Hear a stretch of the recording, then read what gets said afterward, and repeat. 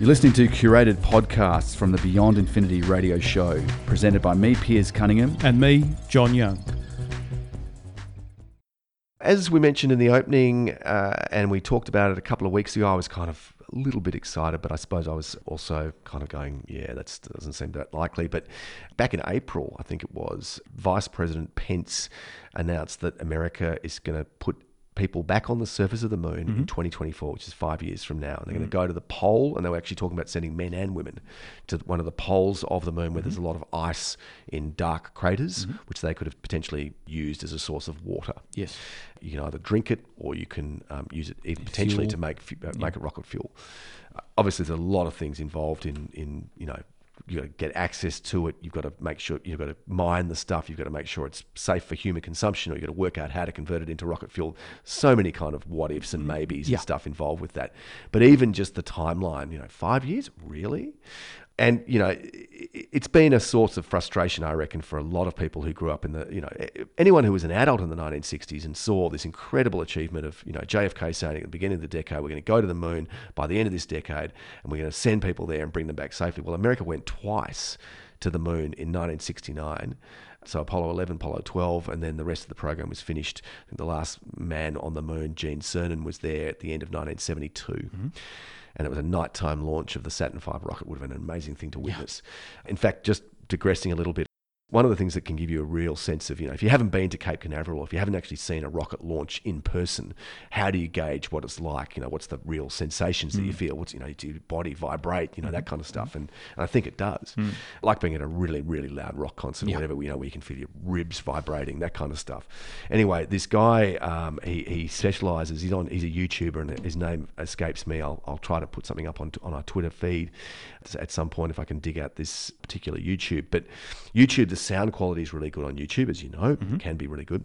Anyway, he took a bank of really good high quality microphones and sensors and a full-on array of really good quality microphones, and they went to the top of the vehicle assembly building, which was built to house the Saturn V rockets in the 1960s. It's an enormous building. It's probably 40 stories high, maybe more.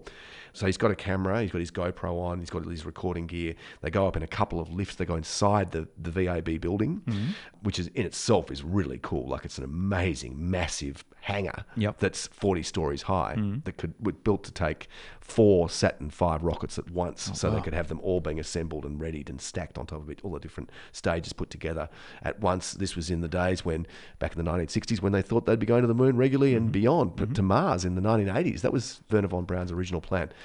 But the sound of the Falcon Heavy being launched that this guy recorded from a long way off, probably several kilometres away, incredible. Yeah. You see the rocket take off, and then the sound, which obviously the sound waves are traveling much more slowly than light, so it's taken off before eventually you have this distant roar coming to you, and it is this really amazing rumbling that you hear and that's now the most powerful rocket in I think in the world in terms of lift capacity. Over 5 million pounds of thrust at launch. The Saturn V was 7.6, I think. And the shuttle was over 7 million pounds of thrust at launch. So these things, when you hear them, it's different to hearing a small rocket that's launching a satellite. These things have really got some grunt. So I've digressed a little bit. So I'll try to dig that out and post it on our Twitter feed.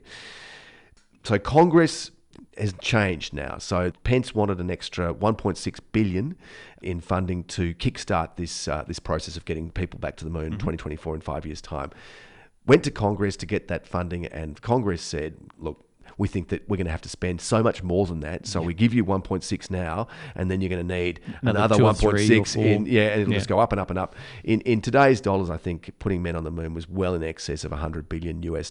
Now, when you think of what America spends every year on military defense, which is, I think it's more than the rest of the world combined, they could probably have people on the moon next year if they wanted to, but they'd have to cut a whole lot of defense things, which they're not going to do. Well, isn't it where they can just maybe combine that into Space Force and create Well, that's right. They do have they've got a branch of the Pentagon which was set up by President Trump. It is called Space Force, and that is to do with the militarization of outer space. NASA is civilian.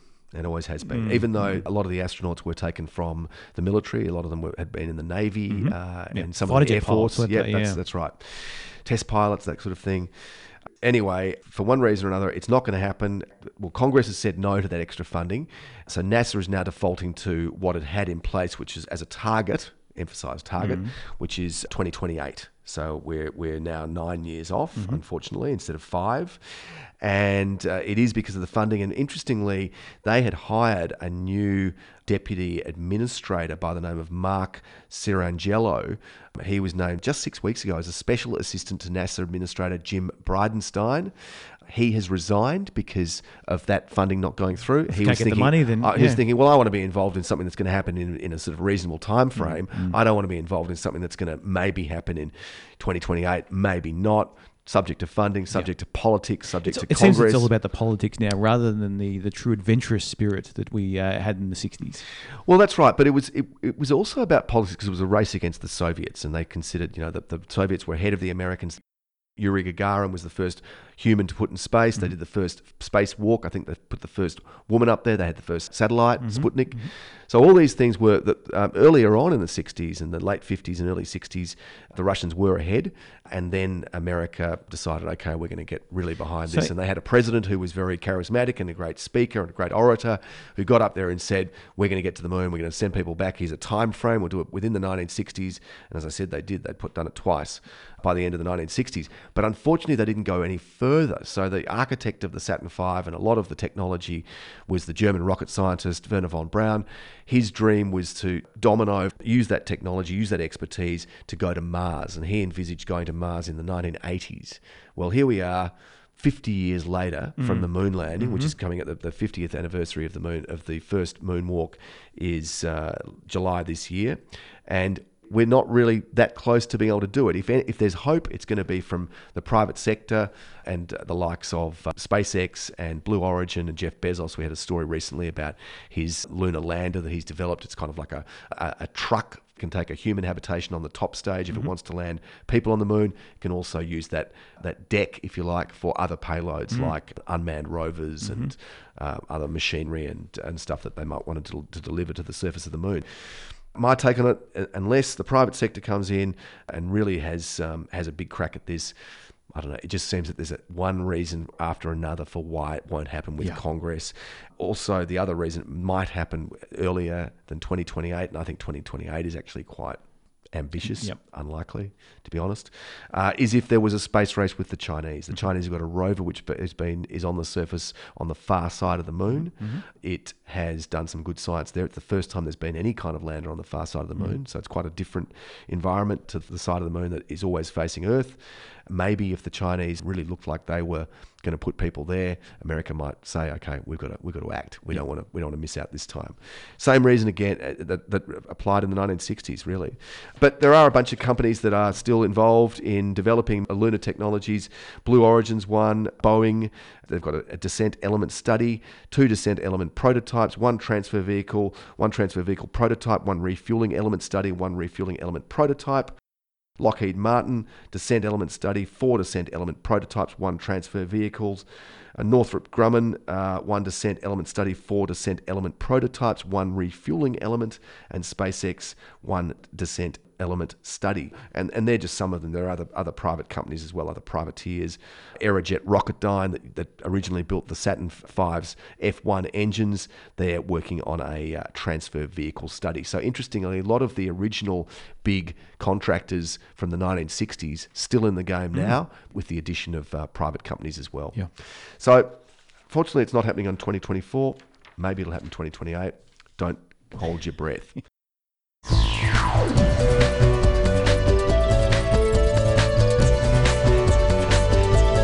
You're listening to Beyond Infinity.